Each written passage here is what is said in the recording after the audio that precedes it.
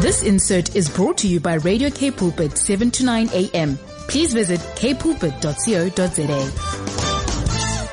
Christian perspective on the news does not necessarily reflect the opinions of Radio K Pulpit or the on-air presenter, but is the independent viewpoint of the individual contributor. Please send an email to info@kpulpit.co.za should you have any further inquiries. Christian perspective on the news. Being a Friday, we'll connect with Dr. Peter Hammond. He's the founder of Frontline Fellowship, the Reformation Society, Africa Christian Action, and the William Carey Bible Institute. Here he is. Good morning, Dr. Hammond.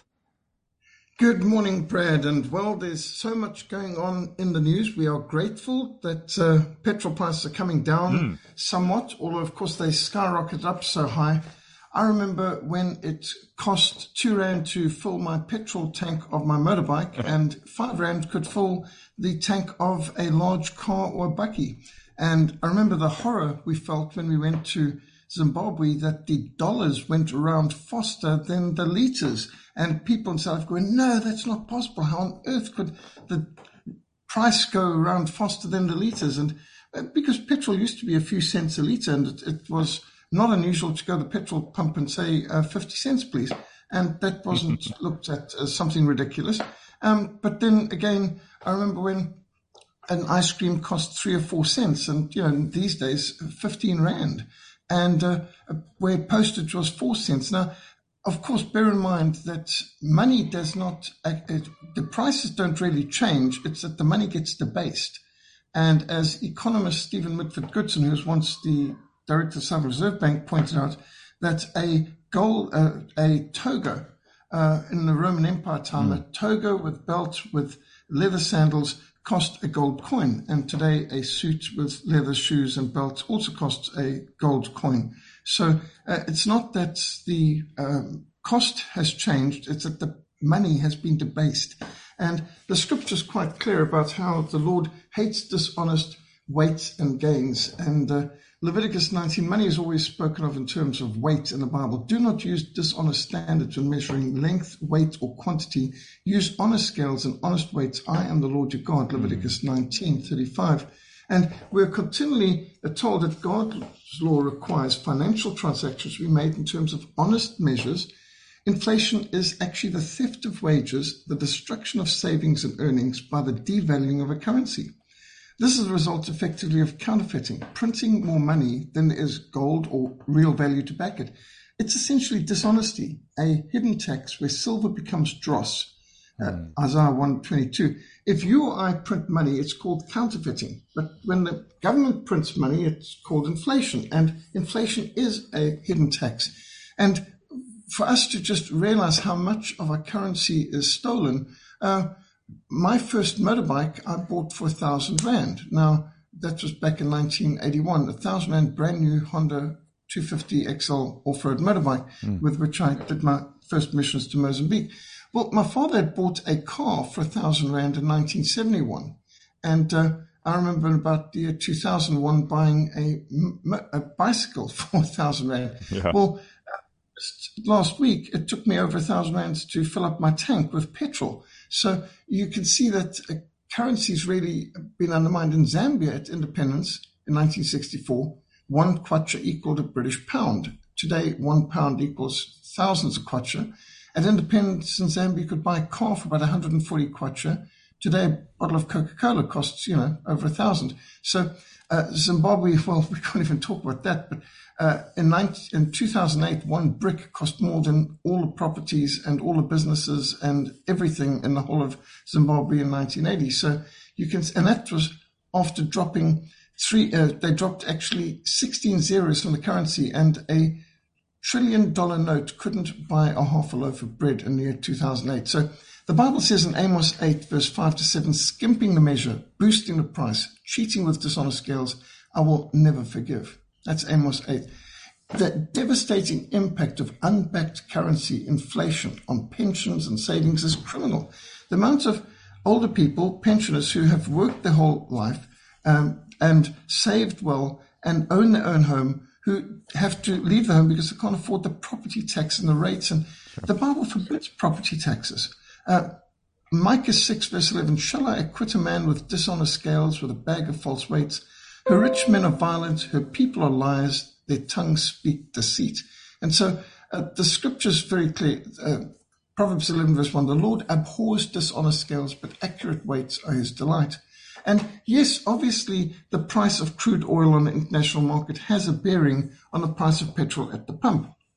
But bear in mind that back in the 70s and 80s, the rand and the dollar were roughly equivalent, and the rand and the pound were roughly equivalent. In fact, the rand was stronger than the pound in the 70s and that's quite extraordinary to think that right now the way it is 19 or 20 rand to the pound, and yet there was a time when the rand was stronger.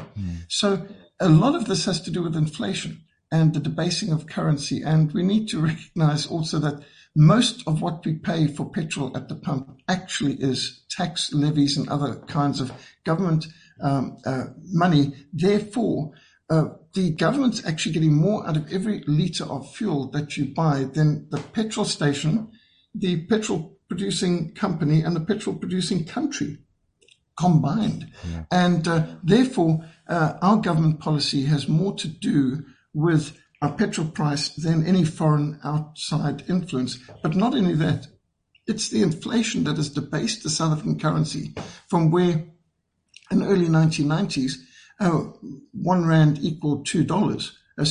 2 rand equaled $1.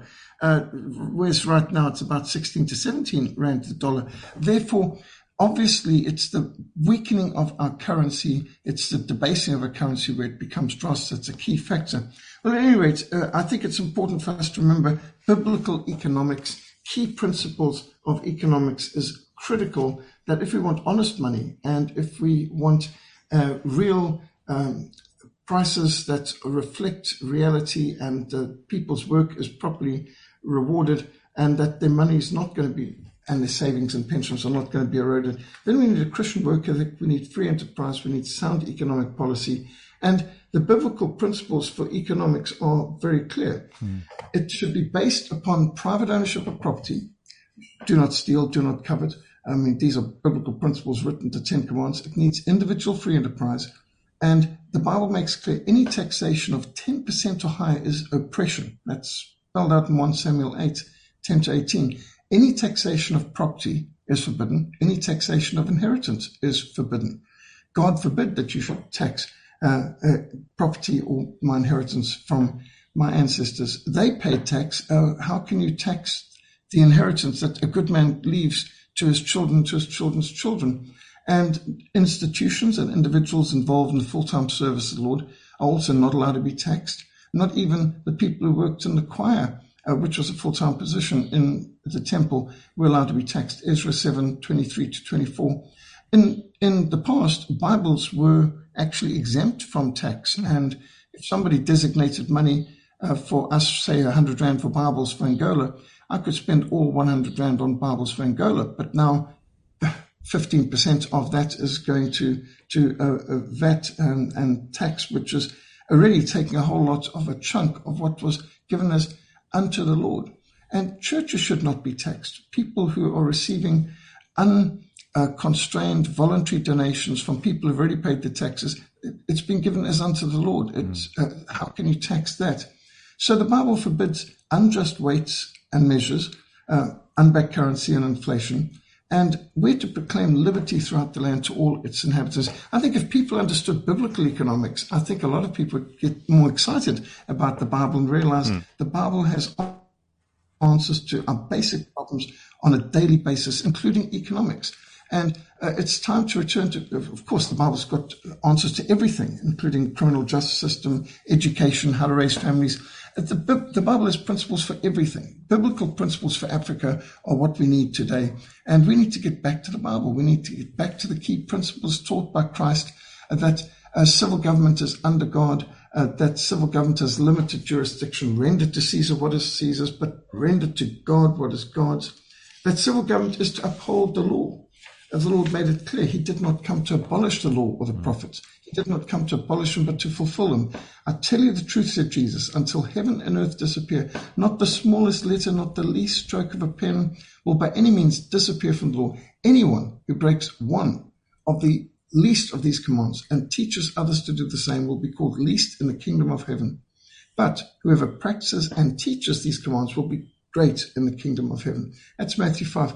It's so vital that we return to the key principles where civil government upholds the sanctity of life, where civil government serves its citizens, where Christians are using prayer and pressure to achieve political justice. The scripture is clear. Who will rise up for me against the wicked? Who will make a stand for me against the evildoers? Psalm 94, verse 16. We must be salt and light. We need to preserve that which is good. We need to hold leaders accountable. We need to rebuild every area of life on the Word of God. That's the voice of Dr. Peter Hammond, and as always, reminding us about the truth of God's Word and taking us back to the Bible here on Christian Perspective on the News. He's the founder of Frontline Fellowship, the Reformation Society, Africa Christian Action, and the William Carey Bible Institute. Thanks so much for your time this morning, Dr. Hammond. Have yourself a wonderful weekend. Thank you. God bless. This insert was brought to you by Radio K Pulpit, 7 to 9 a.m. Please visit kpulpit.co.za.